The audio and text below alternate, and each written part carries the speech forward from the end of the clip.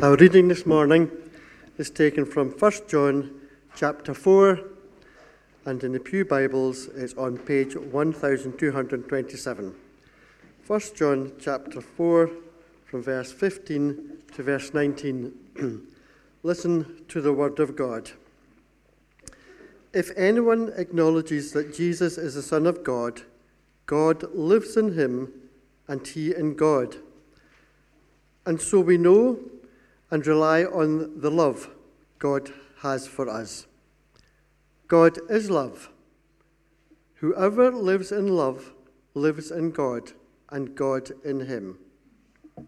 In this way, love is made complete among us, so that we will have confidence on the day of judgment, because in this world we are like him.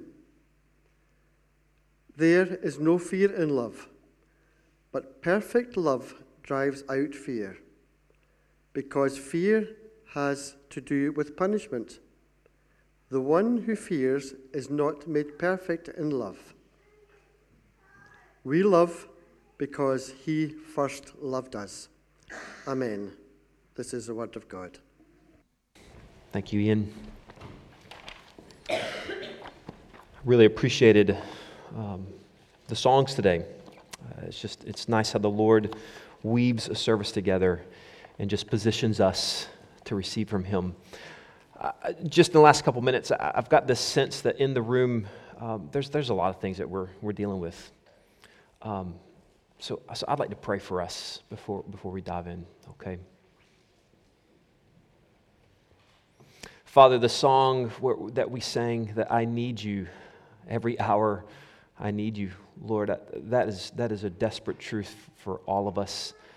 And Father, for those in the room who are dealing with things that maybe are unspoken, just hurts from the last week, the last month, the last year, God, we ask for your healing, that indeed you would melt those things away as we then sang about. Father, some people are dealing with uncertainty about the future. There's health concerns. All the things that we'll look at today, Lord, are real for us. And so, God, I just ask that you would bless us this morning, that we could leave with a sense of confidence and of how good you are, and that we could cast out our fears with you. So be with us today. May there be relevance for what we look at with your word, and may it resonate for the sake of the kingdom. And bless us this morning. We pray these things in the name of Jesus. Amen. Well, good morning. Can you believe that it's the end of October? I mean, the days are getting shorter. It's getting colder, just a little bit. It's not been too awful, but it's starting to get colder. It's darker. Enchanted Forest will end in a week, which for some is good, for some it's bad. But we're at the end of October. It was just August last week. But with the end of October, at the end of this week, is something that in church we have mixed feelings about. It's Halloween. And Christians have different convictions. This is not a sermon on Halloween, but it's a reality. If you go to different shops, you might see some cobwebs or different decorations and things like that. It's a time of all things scary. And when I was a kid growing up in the States, and people even say to us, you celebrate Halloween a lot more in the States, and actually, yeah, when I was a kid, folks would go all out. There would be decorations on not every house, but most homes, ghouls and spiders and all kinds of things. And some people would even set up a cemetery in their front yard, and not a real cemetery, just a fake cemetery. And, like a little baby hand coming out of dirt and things like that, all sorts of things. And one year, around the corner, a couple streets over, somebody did a haunted house. And it was this giant garden, and they set up this elaborate boardwalk, and there were all these different places you would go through. I don't know if you've been to a haunted house, but typical things like the scary surgery place where things are going awry and like the devil, all sorts of things in this haunted house. And there's actually lots of places in the States, they'll set up haunted houses as fundraisers. There's some of those sorts of things around here, but perhaps not to the same extent. Now, it's actually in Canada, there's this one place called the Nightmares Fear Factory. And this place, they do this really kind of, it's funny, it's terrifying. They take photos of people, just like an amusement park roller coaster, at a certain moment when they're walking through the house. And I tried to narrow it down to a few photos. Josiah and I talked about it this week. Let's pick out just a few. It was hard. So I'm going to show you some photos, and I want you to see if you can see the abject terror on these people's faces as I show you these photos. Are you prepared for this? So, Andrew, let's fire up the thing. Is it something? Oh, there it is. Okay. So here we go. Prepare yourselves and tell me if you see the fright. And I'm going to show you a few of these. Maybe pick out your favorite as we go through. You can find these on the internet. I'm just wondering, what the bros are thinking as they go through this and they see the photo after it's all done. This guy's, definitely, certainly some fear there. I like the guys in some of these photos. It's like, what's going on? Yes, I think I'm seeing some fear. That guy seems pretty scared. And here's the thing, people pay for this experience. Look at these guys, absolutely horrified. Ladies' night out, and they're scared. Dad and son bonding experience in fear. Nice date night. Look at these guys. It's probably one of the more popular ones you'll see. Who do you identify with more? The guy in the yellow or the absolutely terrified young ladies there? Absolutely scared. So fear, here's this thing with fear. I mean, it's this huge driver in our society. I mean, there's lots of folks that love to go see a horror movie. It sells things. We use it in politics. There's a lot of fear that's used to tell us certain messages. Television shows based around fears. This is a bit of an interactive time because I want you to stay engaged with me. It might be a bit uncomfortable to say something you personally fear. If that's uncomfortable, okay. Maybe tell me something that folks you know fear. Or if you're okay with sharing something you fear. But talk to me. What are things that in this room, what are things that we fear? What are the things we fear? Yell out to me. Tell me. Dogs, snakes, the things we looked at earlier with the phobias. What's that? Darkness. Yeah, there's a bit more of that these days. Is there? What else? Failure. Yes. Laundry basket. Yes. What else? What other fears do we have? Yes, Stevie. We're going to talk in a moment about good fear and bad fear, so I'll leave that to you guys to determine which one that is. What else? Anything else? Anything else? Any other fears? The future of the past. Death. Absolutely. And at different life stages, we will wrestle with different fears.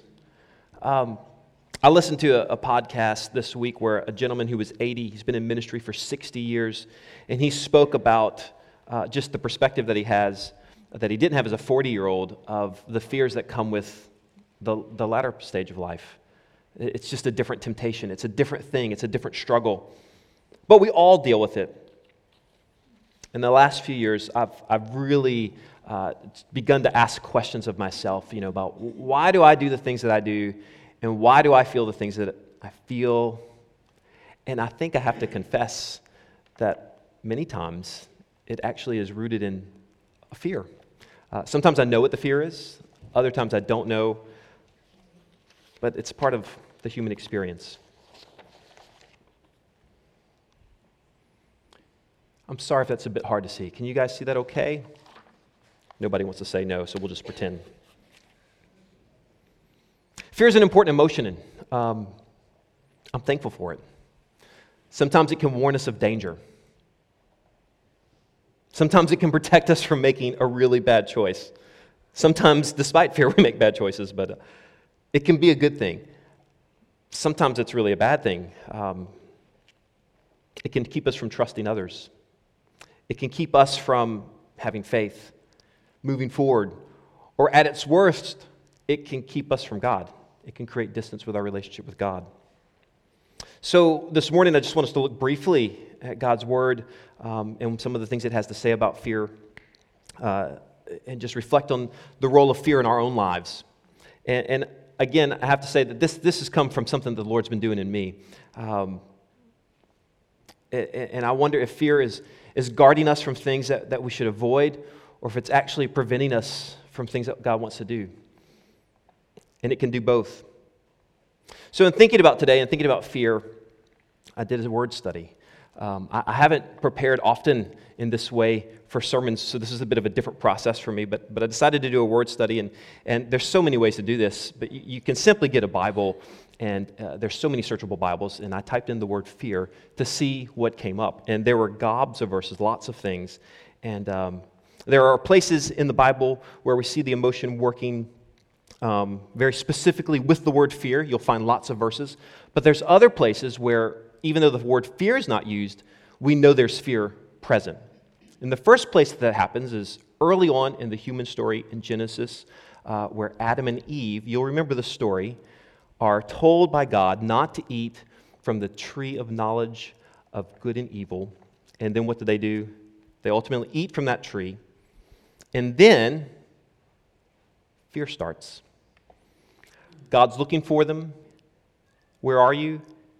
And then in Genesis chapter 3, it says this. This is Adam. He answered, I heard you in the garden, and I was afraid because I was naked, so I hid. And he said, who told you that you were naked? Have you eaten from the tree that I commanded you not to eat from? You know what happens next. Adam, like a brave soul, immediately throws Eve under the bus. He's like, it's not me, it's her. That's who you need to talk to. There's this business of deflection. Has fear ever caused you to want to blame someone else? It can be so easy to shift the blame. I mean, think about it. Well, if just fill in the name had done their part. Or well, if fill in the blank would just step up to the plate. Well, if fill in the blank would just knock off that goofiness. I can't work here because fill in the blank doesn't respect me, or I can't be on the sports team because fill in the blank doesn't pass the ball to me. I mean, there's so many places where we might want to shift the blame. And I think a lot of times it has to do with the fear that comes when actually we're called to account. I'm not suggesting it's never true that other folk don't play a role in things that aren't going well. So don't hear me saying that. I mean, if somebody asked me to play the oboe, I can tell you that would go wrong. It would just be bad. And I could say, I don't play the oboe. So it's not always exclusively on us that things don't work out, but it's quite easy to shift the blame. And I say fear is a driver of that. When you're getting questioned, pinched, called to account on something that has gone wrong, fear can rise up, and it's easy to look for a person or a circumstance to blame it on. And just in case you're thinking, well, of course, Adam, that's what guys do. You know what happens next in that story as well. Eve immediately also shifts the blame as quickly as possible to the serpent. So it's kind of a human problem. Fear of consequence is driving Adam and Eve's behavior. In this case, and often in life, fear is a result of disobedience.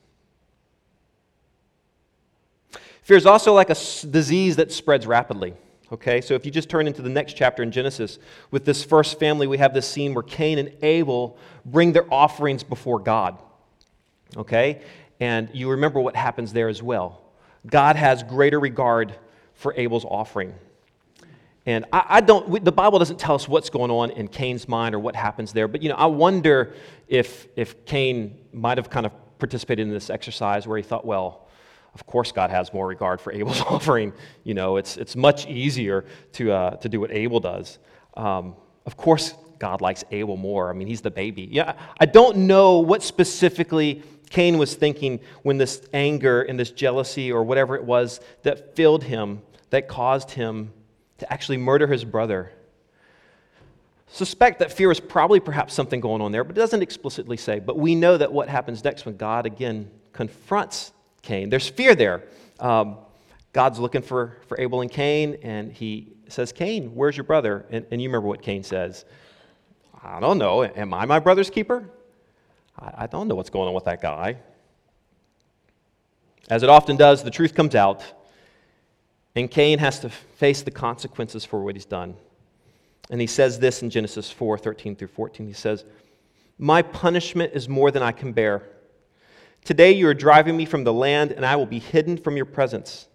I will be a restless wanderer on the earth, and whoever finds me will kill me. Fear, horrified what's going to happen to him because of the consequences of what he's done. The first 10 chapters of Genesis continue to describe this unraveling of humankind, of things getting so bad that ultimately there is a flood to destroy most of what's been made. After that happens, after the flood is done, Noah and his family come out of the ark, and they're told to go forth and multiply. And then the next thing that God says to them in Genesis 10, chapter 2 is this: the fear and dread of you will fall on all the beasts of the earth, and all the birds of the sky, on every creature that moves along the ground, and all the fish of the sea. We are not the only living things that experience fear. I mean, it truly is everywhere. In many of the Bible verses that you'll find on fear, the object of fear is either people or God. That's who is feared typically in these verses. Not all of them. Other patterns come to the surface when you look at all these verses. One pattern is the phrase, fear the Lord. Now, if you're a follower of God, to fear the Lord, this is about reverence. This is about respect. This is about an understanding of who God is, a correct posture, if you will, with God.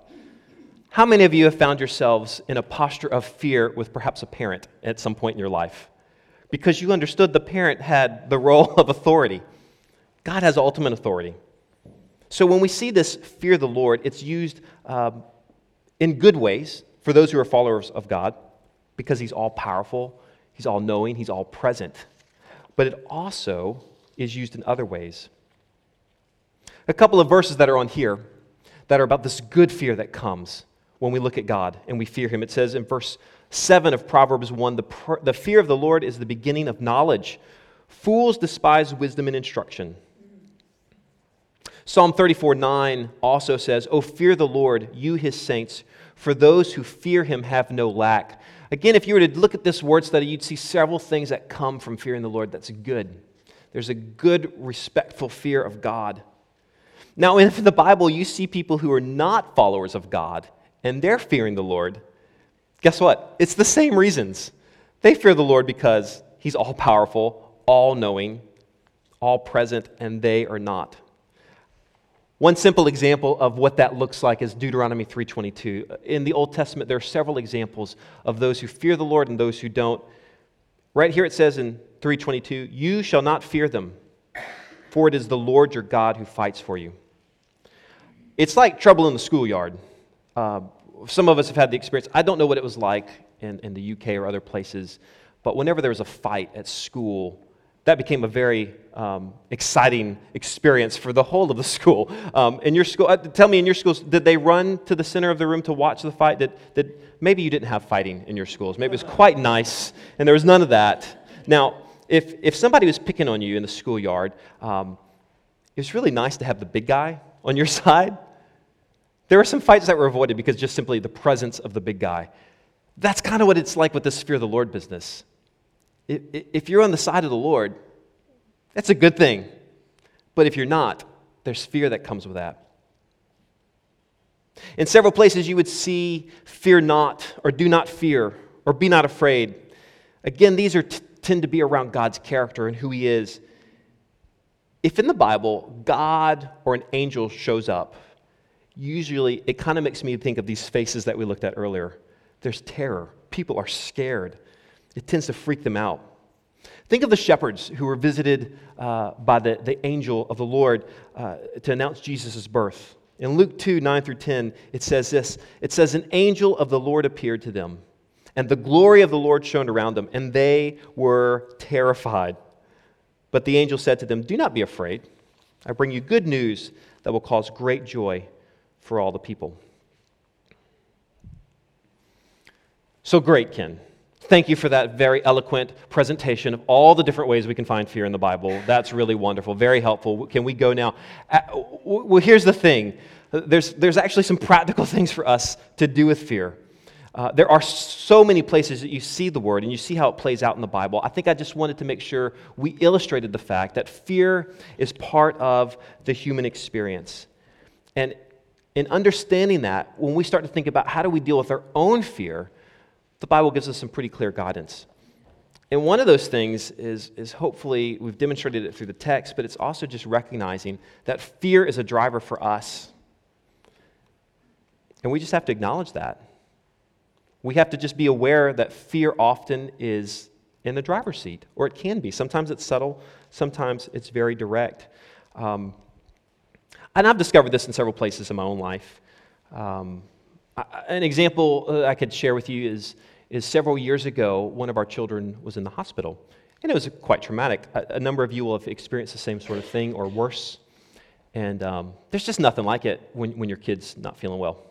That's a pretty horrifying time. He got better.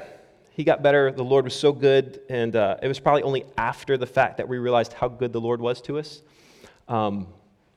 But for several years, whenever anybody got a cough in our house, I got quite angry. I just would get angry. Stop coughing. Like you can stop yourself from coughing. And I'd get a bit fussy. And it's really just in digging into that a little bit, it's fear. That was me scared. We're going to have to deal with this sickness type thing again. And I'm not even the one who actually had to deal with it, ultimately. Guys, fear can drive things in us, and if we're not aware of it, it can just show up in unexpected ways and unexpected places. So we have to kind of do a little bit of digging and figure out where that stuff is, where's it coming from, where's it hiding in our lives.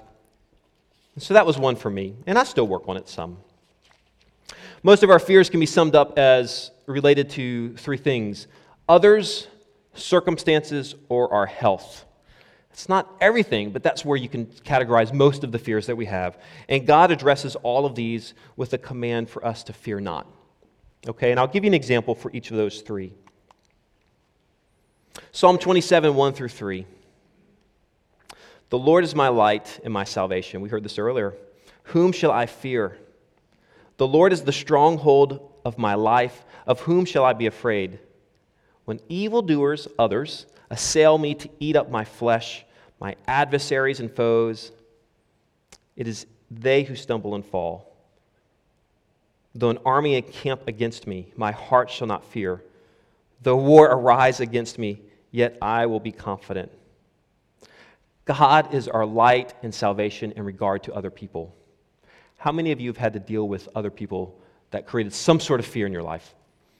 Well, there's a boss, a parent, a friend, a jerk, whatever it may be. God is our refuge. God is our light and salvation. And that's in Scripture. Another psalm, these are all from Psalms, which are quite full of heart, aren't they? These guys who wrote these things, David and others, they just poured out what was real for them. Psalm 46, 1 through 3 says this: God is our refuge and strength, a very present help in trouble. Therefore, we will not fear, though the earth gives way, though the mountains be moved into the heart of the sea, though its waters roar and foam, though the mountains tremble as it is swelling. So people can come against this, but sometimes just life does, just circumstances.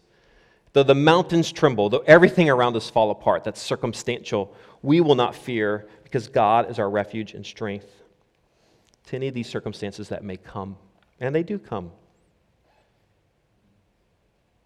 And in thinking about this other part of our health, because we all have to deal with it, Psalm 23, which is known as the Shepherd's Psalm, a verse you'll know, verse 4, even though I walk through the valley of the shadow of death, I will fear no evil.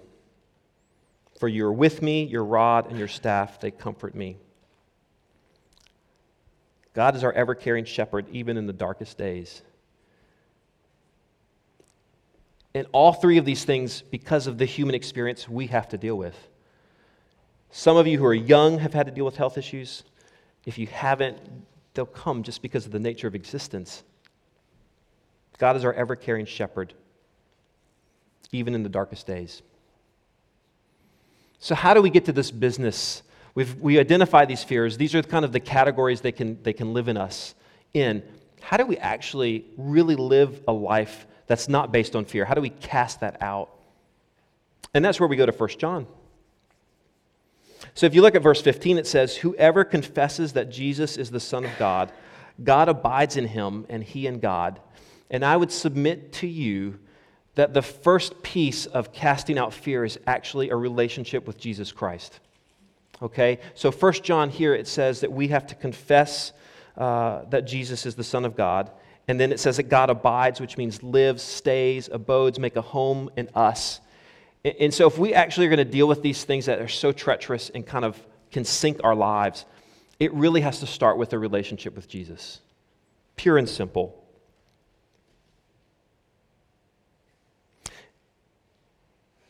When we abide in him, we also don't just confess him as Lord. There's actually more to that as well. And verse 16 goes on to say, so we have come to know and to believe the love that God has for us.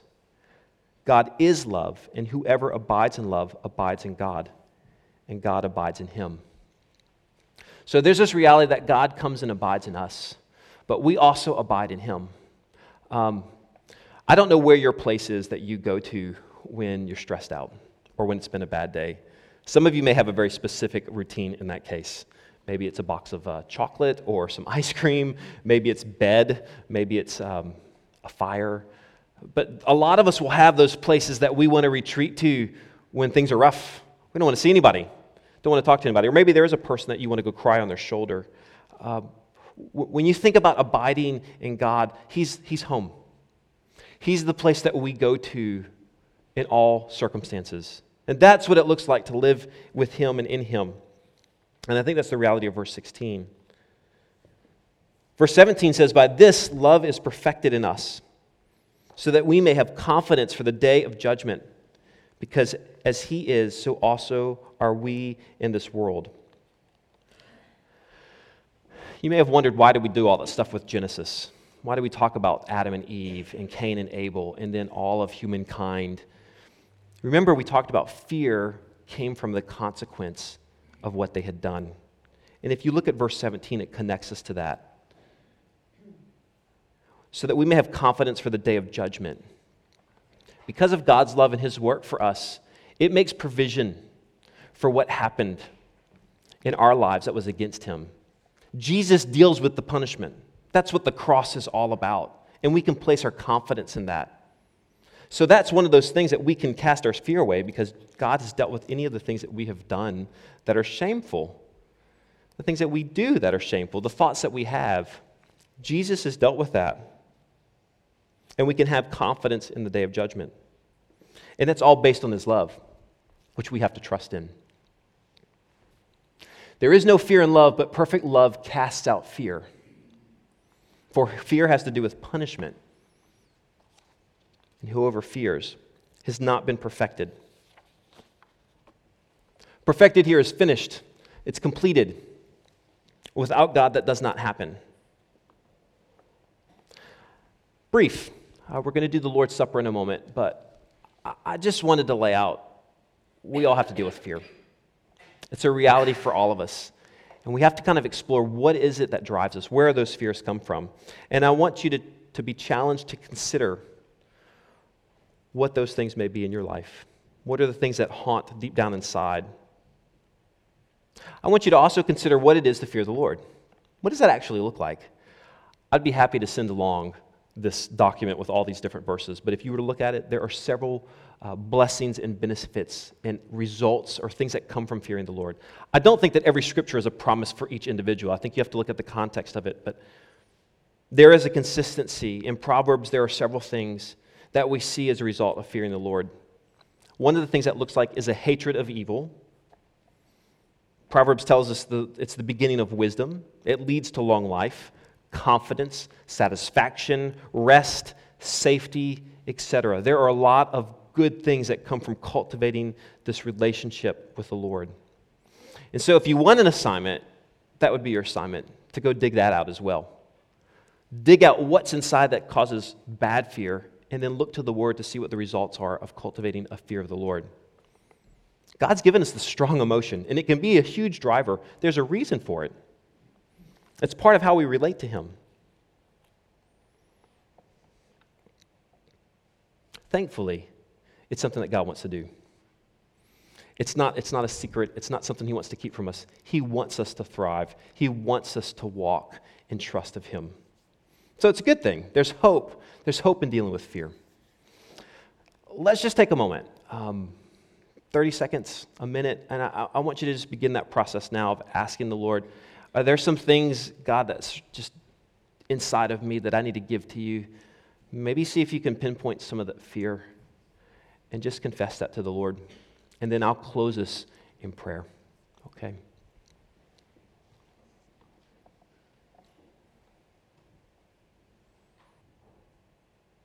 Father, it could be a funny thing. For me, fear of silence in this moment. There's so many easy places that fear can creep in and drive us. Lord, prick our hearts, pinpoint those things. Some of those things we'll be aware of, but perhaps, Lord, for some of us, there are places underneath that fear is kind of at the root of. So God, I ask that you would root that out in us, because there's a fullness to life that we will fail to experience if we don't allow you to be in complete control and if we don't give those things to you. So Father, for those in the room who would acknowledge and identify, yes, there are some fears in me that I need to give to you. Lord, bless them. Bless them with the confidence to rely on you, to trust in you, and to do that daily. And so, God, provide for us the opportunity, whether it be to share with someone we trust, whether it just be a conversation that we have in a quiet place with you, to begin to let fear be removed from our lives. And Father, I don't know that it's removed in a forever way, but it's something that we appropriate and give to you. So bless us in that, Father. And Father, may this place and we as your people be filled with confidence. Father, may we see a season of confidence for your will for our lives, for the direction you would have us to go as a church, and may we cast aside fear and the things that come with that. So bless us, Lord. We pray these things in the name of Jesus. Amen.